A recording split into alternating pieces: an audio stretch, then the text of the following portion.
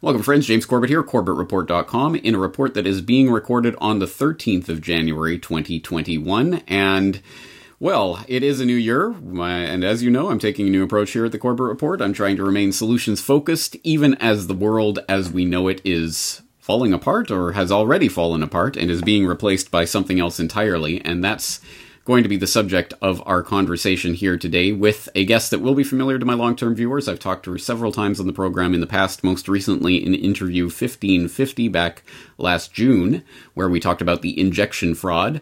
And that is Catherine Austin Fitts, who you will know, no doubt, as the founder of Solari.com. If you do not know that, you should get up to speed on that, to visit Solari.com for a lot of information on a lot of important subjects, one of which we're going to be talking about today pertains to the second quarter 2019 wrap-up, which I only recently received. So I think that's one of the questions that we'll have off the top. This is called The State of Our Currencies, the End of Currencies. It's actually an incredibly detailed and very important report that touches on one of the matters that I think is going to be at the heart of the next few years. There's so much going on in the world, obviously, but one very fundamentally important thing that's happening right now is the shift in monetary base that is happening. Question mark, what form that will take, what will be on the other side. These are the types of questions that are broached in this report. So, Catherine Austin Fitts, thank you for taking the time to talk with us today. Thank you, James, and thank you for all your work. I can't tell you how much your material helped me doing State of the Currencies. So, yeah, let's talk about this. This was the second quarter wrap up from 2019, but as I understood, it took a bit longer than that for you to actually get it out. We published the web presentation and we published the audios, and then I started to write the full theme for the thing, and COVID-19 interrupted, and it just got way delayed. And so we only came out, I republished in October 2020, and frankly, COVID-19 helped me tremendously explain to people, because before that, they couldn't fathom what I was saying. And then with COVID-19, they could fathom. And that's why I said your reports helped tremendously. So your reports on Bill Gates and some of the creepy technology really helped us communicate, because it's hard for people to fathom that the technology has gotten this advanced without them realizing or knowing it. Right. I've heard you say in other interviews that you read somewhere that a quarter of the U.S. population or half of the U.S. population thinks Bill Gates wants to microchip everybody. Well, we're halfway there. Right. We've almost educated the population at this point. Let's see if we can go that extra step. And of course, that pertains to the Future of Vaccines report that I did recently, where, of course, we featured some of our conversation about the injection fraud. Because that was fantastic. Well, thank you. And as you say, it is exceptionally difficult to try to encapsulate this bigger picture of where they're trying to move humanity itself, which of course has knock-on effects on absolutely everything, including currencies in weird ways. But let's start on that note. Let's start talking about the technocratic transhuman overlay of this miraculous save of the dollar, as you point out in here. There's always something that comes to save the dollar's bacon just in time. Woo, that was a close one, guys. And it's kind of miraculous the way COVID-19 really stepped in and saved the dollar and the U.S. stock market too, together, and justified fantastic printing by the monetary authorities. So I go back to August 2019 when the G7 central bankers agreed to the going direct reset. And there was a marvelous, we do a thing with top videos of the year. One of our top videos after your Gates series and several Corbett Report was a wonderful dialogue by the head of the Federal Reserve, the head of the BIS, Bank of International Settlements, and the head of the IMF on cross-border payments. I don't know if you happen to see it. It's one of our top videos for the year. And at one point, Carstens, the head of the general manager of the BIS, says, oh, well, once we go to central bank digital currency, you'll be able to turn off any non-citizen that you don't want to transact in your central bank currency, thus pointing out that you can turn off anybody. Absolutely, yes, and I did point that out in my report on the great your guide to the Great Monetary Reset. So I hope people will that into account, because absolutely this goes to the heart of this technocratic grid that they're putting into place that is going to combine with the injectable technologies and all of this that is transforming what it means to be human, that's going to perfect collateral, etc., of the human cattle. It's such an overwhelming picture. But you brought up the going direct reset, and I think most people don't know what that is. I learned about it from you. So tell us what that is. So the G7 central bankers got together in August 2019. Every year they meet at Jackson Hole. The Kansas City Fed has a meeting in Jackson Hole, Wyoming, and they all gather to talk. Now, they all gather at the BIS globally, usually every month. So, but this is one where they really go off and deep dive and talk. And we saw after that meeting, you had Mark Carney come out and say, well, the dollar won't last forever. And, some very interesting trial balloons. And you thought, what's going on? Well, Russ and Pam Martins were the one who got it. And they're our hero of the year because of their extraordinary deep dive journalism on the Going Direct Reset, including this. But what they discovered was that BlackRock, our old friends in New York, had put together a group of central bankers who were sitting at BlackRock, working at BlackRock. So you had Stanley Fischer, who's the former vice chair of the Federal Reserve. You had and he's the former chairman of the Israeli Central Bank, which is very relevant here. And then you had Philip Hildebrand, the former chairman of the Swiss National Bank, and then one from Canada, one from another. And they were working on this plan. And the plan was the Going Direct Reset. Now, many people pay attention to Klaus Schwab and the World Economic Forum and their that's a distraction, okay? That's sort of the conversation, yakety, yakety, yak, going over here. The real game is on the Going Direct Reset. And of course, the question is, what does it mean? What are they trying to do? But we know a piece of it is moving to central bank digital currencies, which is the end of currencies. If you look at my title for the state of our currencies, the subtitle was the end of currencies, because this shifts you from having currencies in what is, once upon a time was a freer market to a technocracy. It gives you complete control at the individual transaction and the individual person level, where the central bankers can turn a person's money on and off. So we're not talking about a currency. We're talking about a financial transaction system, which is the equivalent of a credit at the company store. Now, what that means is you have complete spatial control. You have complete transactional control. So, think of the Chinese social credit. If you misbehave, instead of being free to roam 10 miles from your house, you're only free to roam 5 miles of your house. Okay? So it gives you the ability to control in many very highly granular ways what you can buy, where you can go. We are talking about a complete control system and a slavery system. I mean, that's what this is. That's right. And you just actually put it in the terms that I think people can hopefully understand it in that historical context of the company store. I owe my soul to the company store because you get paid by the company and you have to buy everything from the company store, and you have no way out of that system. They have you completely controlled. It's exactly the vision for the currency system that's going to be backing this transhuman upgrade that is coming through the injectable technologies. It all fits together in a way that, I know, to people who have never studied any of this, sounds utterly outlandish, because who would think to do this other than the most crazy psychopathic control freaks that the planet has ever seen? Paint that picture for us. Connect some of those dots. Here's what's interesting. If you look at all the different technologies and industries that are involved, this involves many different industries. And the key to what they're up to is to build out each pillar, is what I call it. So build out the military part, build out the intelligence part, build out the tech and cloud part, build out the telecommunications, and build out the central banking part, but keep them separate in people's minds. And what's interesting is you see lots of information coming out about the different pillars, but they don't get connected. And that's what I've tried to do with State of Our Currency. That's what you've tried to do with your reports.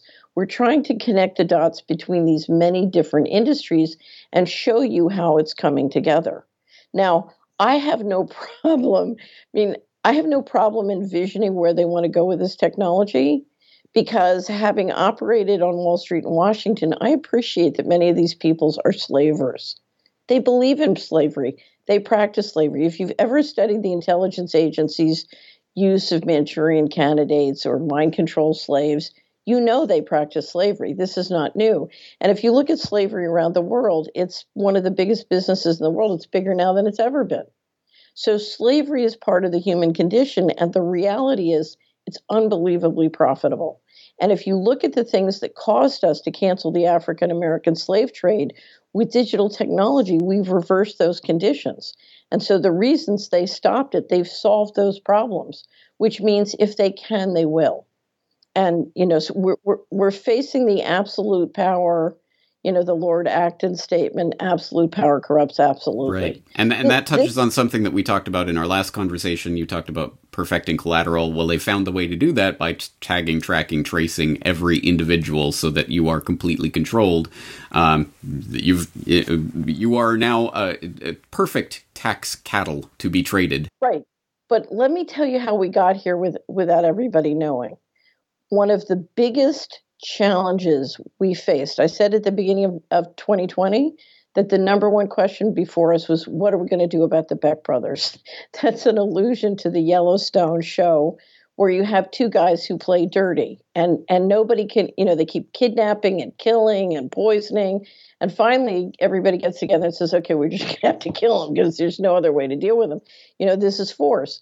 And in the last scene in the second season, the protagonist is facing one of the Beck brothers he's about to kill, and he doesn't want to have to do it. But so he says to the Beck brothers, why do you keep doing this? And they said, no one ever fights back. Now, let me just give you a message from somebody who worked at relatively high levels on Wall Street in Washington. They kept getting away with it. I'll never forget, on the Kennedy assassination, they couldn't believe they got away with it. On the Iran-Contra fraud, they're like, wow, we got away. We stole 20 million. We got away. Let's steal 40. And they've been doubling down forever. And the reality is, if you're someone like you or me who's done, who's worked for many years to bring transparency to this, how many people prefer to not look at it. Let's not go there, whatever. And all of the solutions we could have taken to sort of slow this down and stop it, it's really interesting. There's nothing I love more than being in front of an audience of people who are all making money building their own prison. And then they say to me, we want to keep making money. We want to keep making money building our prison, but we want you to stop it. It's like, how am I going to stop it if you all want to make money building your prison? Yeah. Yeah, exactly right. And in fact, that goes to the heart of what I want to talk about with you today, because this is not the 2010s anymore. I don't want to analyze the ways in which they're making this perfect slave prison for us. I am aggressively uninterested in that. I am interested in that only insofar as it can help to illuminate what choices we have and what we can actually do to construct a different system. The problem, however, that is painted rather vividly in this report, and that I think comes through in so much of your work. You talk about the breakaway civilization and whatever's being done under the cover of this secrecy, financial secrecy that's been woven into the fabric of U.S. law now with FASAB 56 and all of that we've talked about before. But you've talked about the breakaway civilization, whatever they're doing behind the cover of that secrecy. It really, to my mind, brings the question of, is there any way for us to create a system outside of that will not scupper the entire civilization that we now have? Will we be able to enjoy any of the creature comforts that we now have in that future system? Absolutely. So let me tell you the little secret. And we can talk in detail at another time about it. But if you look at how the economy is run, the economy is hugely shrunk and suboptimized for control. Control is the most wasteful, expensive thing on the planet. And if you could run the planet optimizing the total economy free from that kind of control and oppression, you can create far more wealth. Technocracy is the most wealth-destroying thing I've ever seen. It's a much more complicated conversation, but there's absolutely no reason that we can't live a very comfortable life. Civilization is very economically productive. Lawlessness is not, and central control is not, with rare exception. So now, the caveat is Mr. Global may know about some geophysical risks that I don't know about. So, there's a possibility we're all toast, but so that's another one. I'm a big believer we should go out in space, and one of the reasons why is I don't think we should bet the ranch on one planet. But put aside that conversation. There, one, it's not hopeless, and two, there are ways. Now the question is, are we willing to do what it's going to take? We can't all make money building our own prison and then on the weekends, create a separate civilization. It doesn't work. This is like a 9 to 5 during the week kind of thing. So we all have to decide it's one person at a time. If everyone just pulled out of supporting the prison building and shifted into doing something productive, I assure you it's, they are few, we are many. Now, But I have to interject. Can we fundamentally do that? Pull out our power from the system and start constructing something else while doing that in the dollars and yen and pesos and whatever other fiat currencies we're given? Can we do that within the currency system that they have created for us? Well, you can start. Ultimately, you are going to have to not concede a monopoly over money printing, money creation, and money circulation. So in the 90s, the reason I got into the 11-year fight with the Department of Justice is I was building software tools that would allow you to see how all the money worked in your place and to circulate currency and equity without the central bank and without the New York Stock Exchange. That has to happen if we're going to align. In a living model, we have to build a financial system which is healthy for the environment. And unless you align the financial system bottom up with the environment, you can't do that. So you're going to have to it's funny, in our scenario design for 2021, we have an axis for culture and we have an axis for finance. And the axis for culture is human versus inhuman. And the axis for finance is they print, we print. So are they going to print all the money? Because then we're going to die or be slaves. If we're lucky, we die. If we take back the money printing, then we can build a human civilization. But as far as I'm concerned, if you look at those 4 quadrants, there's only one worth living in, and that's human, and we print. So I really am very glad to see you focused on the money creation and the money circulation function, because that's what we're going to have to figure out and do. Now, let me just say one thing. One of the greatest reforms, and one I would really hope you dive into, that I've ever heard in my life is Bill Binney. Bill Binney, because if we're going to print, then we need to be able to create physical and digital currencies that work together. Okay? So we have to be digital and we have to be physical. So the question is, digital systems right now have zero integrity. So how can we do something that has integrity? So I was talking with Bill Binney about this, and he said, here's what we do. We develop curriculum for all the homeschoolers and the kids, and we teach them all how to make homegrown encryption systems. He said, it'll drive them crazy. The NSA could never handle it. And what he was basically saying is, even though they have the best technology in encryption, if we can do enough homegrown encryption, then we can start to get in the game. Unless they have the quantum computers. Well, then you're back to physical. You're back to physical. That's where it keeps going back to me. I don't see a way to do this without going back to square one, ground zero. I don't know how we do it unless we build it from the absolute bottom up. Here, it's really simple. Can I tell you how to do it? So everybody take their gold coins, their silver coins, and their local coins. Okay, so everybody's got you stockpile them, and you just start using your coins. Just do it. You don't have to create a group. You don't have to agree on the rules. You don't have to have bylaws. You don't have to be open to surveillance. You just do it. Yeah. Yep. It's that simple. Right. Agreed. And when you just do it, you go to work on fresh food and supporting your local farmers and markets, because this is going to come down to food and money. Because they're trying to control the food system too. So if you figure out the money without doing the food, you're still toast. And not to get back into the problems, but I think it is important to bring that up, because that's another fundamental part of this transhumanist technocratic nightmare that you bring up in this report, which is food and whatever kind of nanoparticles, whatever is being engineered into our food supply right now, it's not just that they are trying to replace actual meat with lab-grown meat and all of that just for fun, or just, no, there are substances that we are ingesting now that are going to fundamentally alter what we are as human beings, unless we take back control of our own food production. Right, exactly. And as a matter of economy, food is something you can do locally that's very economic. I mean, you can make it work economic. It's the safety rules and all the games and all the technocratic games that have made it uneconomic locally. You can fix that. So I don't know if you noticed that one of our biggest, we have a crowdfund called the Take Action Crowdfund, and one of our biggest donations was the Farm to Consumer Legal Defense Fund, because this is trench warfare. You've got to get lawyers in there and fight. So here's the one thing I would say, and not to dwell on the problems, but for many, many reasons, it's a much longer conversation. I'm convinced that what they're trying to do will fail, because you don't have a culture that can hold together a global operation. You need a cult. Hypermaterialism cannot hold this system together with force alone.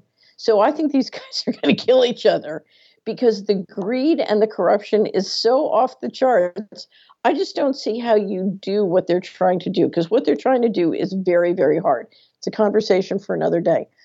So I think the challenge is not how do we beat them. We can't beat them. Because if you look at the weaponry that they have and their ability to deliver force, it's unbelievable. I think they're going to kill each other and fail. And it's contingent on us to survive and then build a living model that can really work. I don't think their model's going to work. And I don't underestimate its ability to kill many of us before it fails. And that's why it's so important, as part of the solutions, to learn how to duck. Yeah, well put. And don't let them stop them from destroying each other, which is another aspect. Get out of the way when they're fighting each other. There are two things I want to mention. One of my favorite times, I'm sure this has happened to you on the Cellular Report, was when I was talking with Dr. Gwen Scott about the global spraying and what was in it, the nanoparticles and the other things. And I said it was so depressing that after, this is a pre-interview, I went and I thought I called her back and I said, we're not going to talk about what it does to your body. We're just going to talk about the 10 action steps you can take to protect yourself. And she listened to my proposal and she said, well, dear, that's all very good, but you forgot the most important one.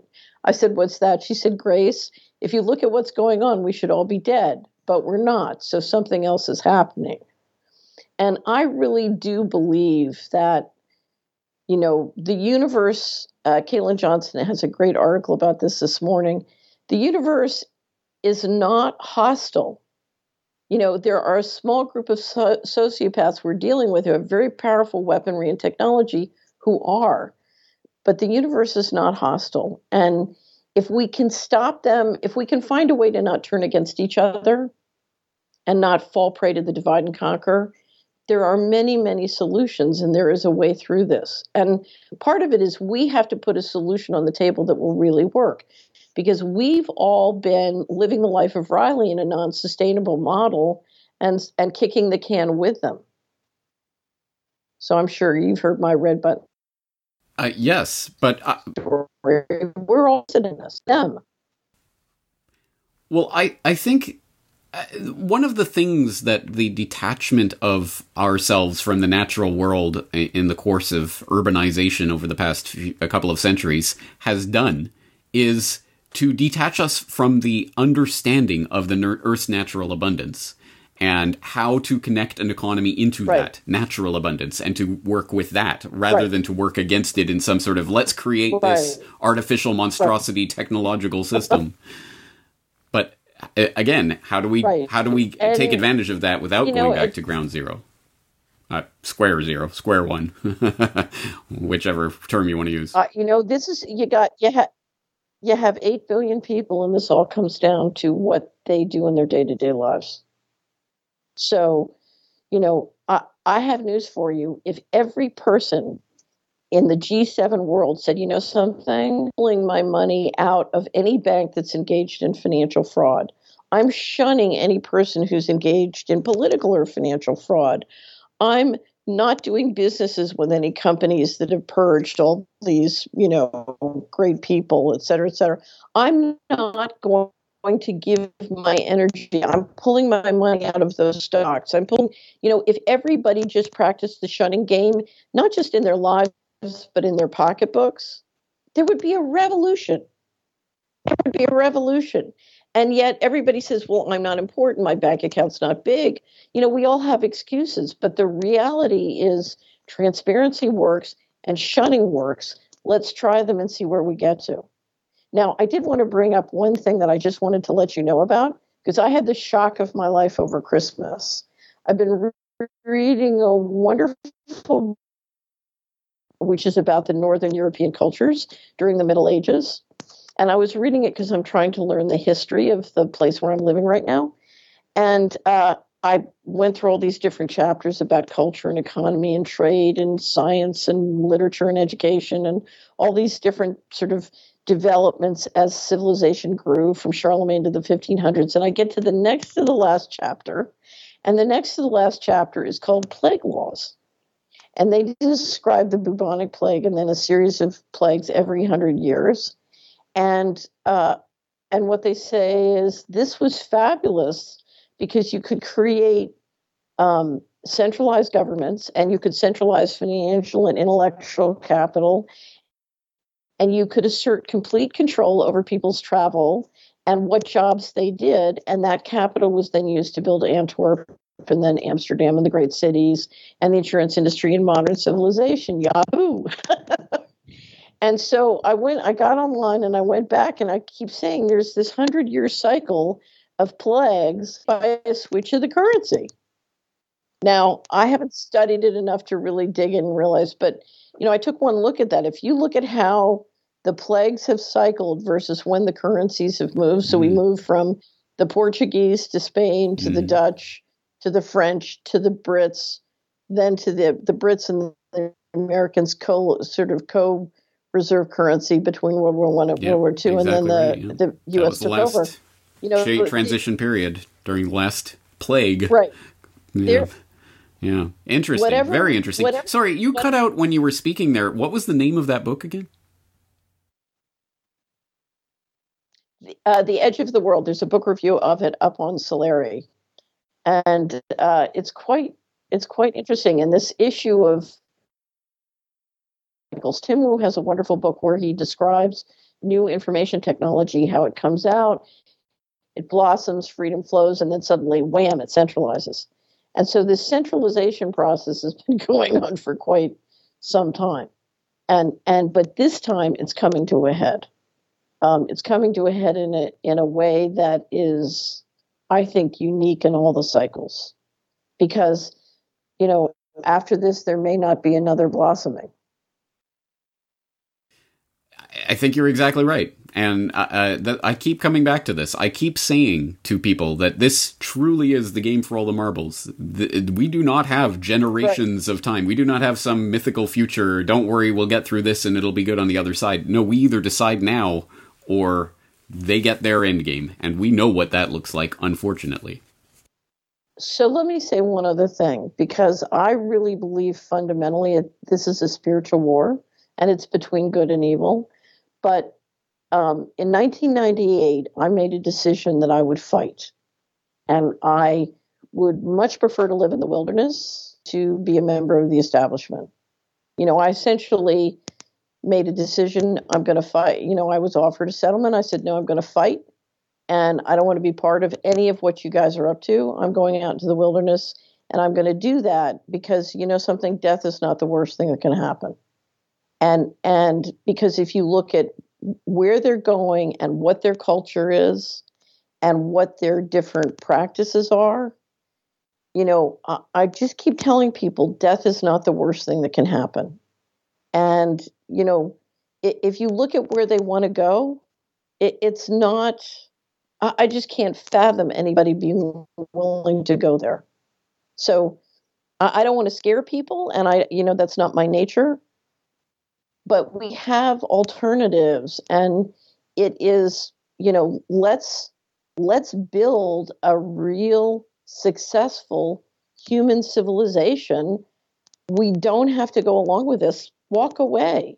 Death is not the worst thing that can happen. I don't understand. I mean, clearly you understand that choice. I understand the choice. I don't understand why we can't communicate that. It is baffling, but I can only, from my perspective, I can only imagine it's because people cannot see that bigger picture. I can't imagine, as you say, I can't imagine anyone who would willingly choose to move into that world. Oh, I'll just go along with it. I can't imagine, can't fathom how anyone would do that. I can certainly see how people, as you say, want to protect what they have. They're busy building the prison in their own way through their own actions, but let's just protect what I have, but make sure that we don't build this prison. And I understand that cognitive dissonance that people have with that, but that's why this work like this is so important, and it goes to the heart of what we're doing in trying to just get people to understand the importance of what's happening so that they can start to make the decisions that will make a difference. I want people to read this report. How can people get their hands on this? So we only sell our reports to subscribers. You have to subscribe, but you can subscribe for 30 days and that's it. If you sign up for the hard copy, there's a subscription where you automatically get the hard copy, or a subscription where you just get digital, but then you can go to the store and buy the hard copy. And if you subscribe, you can. It's in PDF form, so you can download the PDF and print it out if you want. Share it with family and friends. We encourage people to share it. So, I think it's. I'm a great believer that you can always learn or figure out whatever you have to do, and we can all learn to use our own currencies, create our own currencies, circulate and bank time. There are many ways to do this if you just take a deep breath and realize, okay.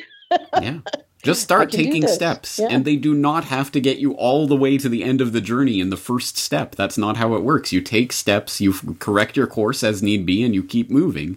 That's the way to do it. And right. I know a lot of people find it also daunting, but if you don't start the process today. Yeah, but here's the little secret. If we figure out how to do a living model so that the financial, we do it bottom up and we align with living systems, everybody can be rich. There's so much wealth potential. If I told you, when I first was presented with the simulation numbers by my own team at Hamilton Securities about how much wealth there could be created, I kept rejecting it because I couldn't believe it. It was so huge. I'm telling you, the wealth on this planet could be 100 times what it is right now. And that's before we talk about some of the new technology. So, I know it doesn't excite you, but it excites me because I love being wealthy. It was a lot of fun. I would just be happy if... But there's no... I would just be happy if we could avoid falling into the slavery trap and decide what we do with our own lives. And that, to me, is... You couldn't buy that with any amount of wealth in the world, just to be able to decide your own course. Absolutely. Freedom is it. Freedom is the ultimate essential condition of life. Right. So let's do it. Let's do it. Absolutely. All right. Well, we're going to have to leave this conversation here today, but I always appreciate it. We're going to have to do this more often so that we can get into some of the rabbit holes that we peered down today. There are obviously so many conversations that could spill out of this. I hope people will be going to Solari.com to check out your work if they haven't done so before. Consider becoming a subscriber. Catherine Austin-Fitts, thank you again for your time and for all the work that you're doing. Thank you, James. The first most important solution is transparency, and you've done an incredible job. Just let us know what we can do to help. Will do. Thank you.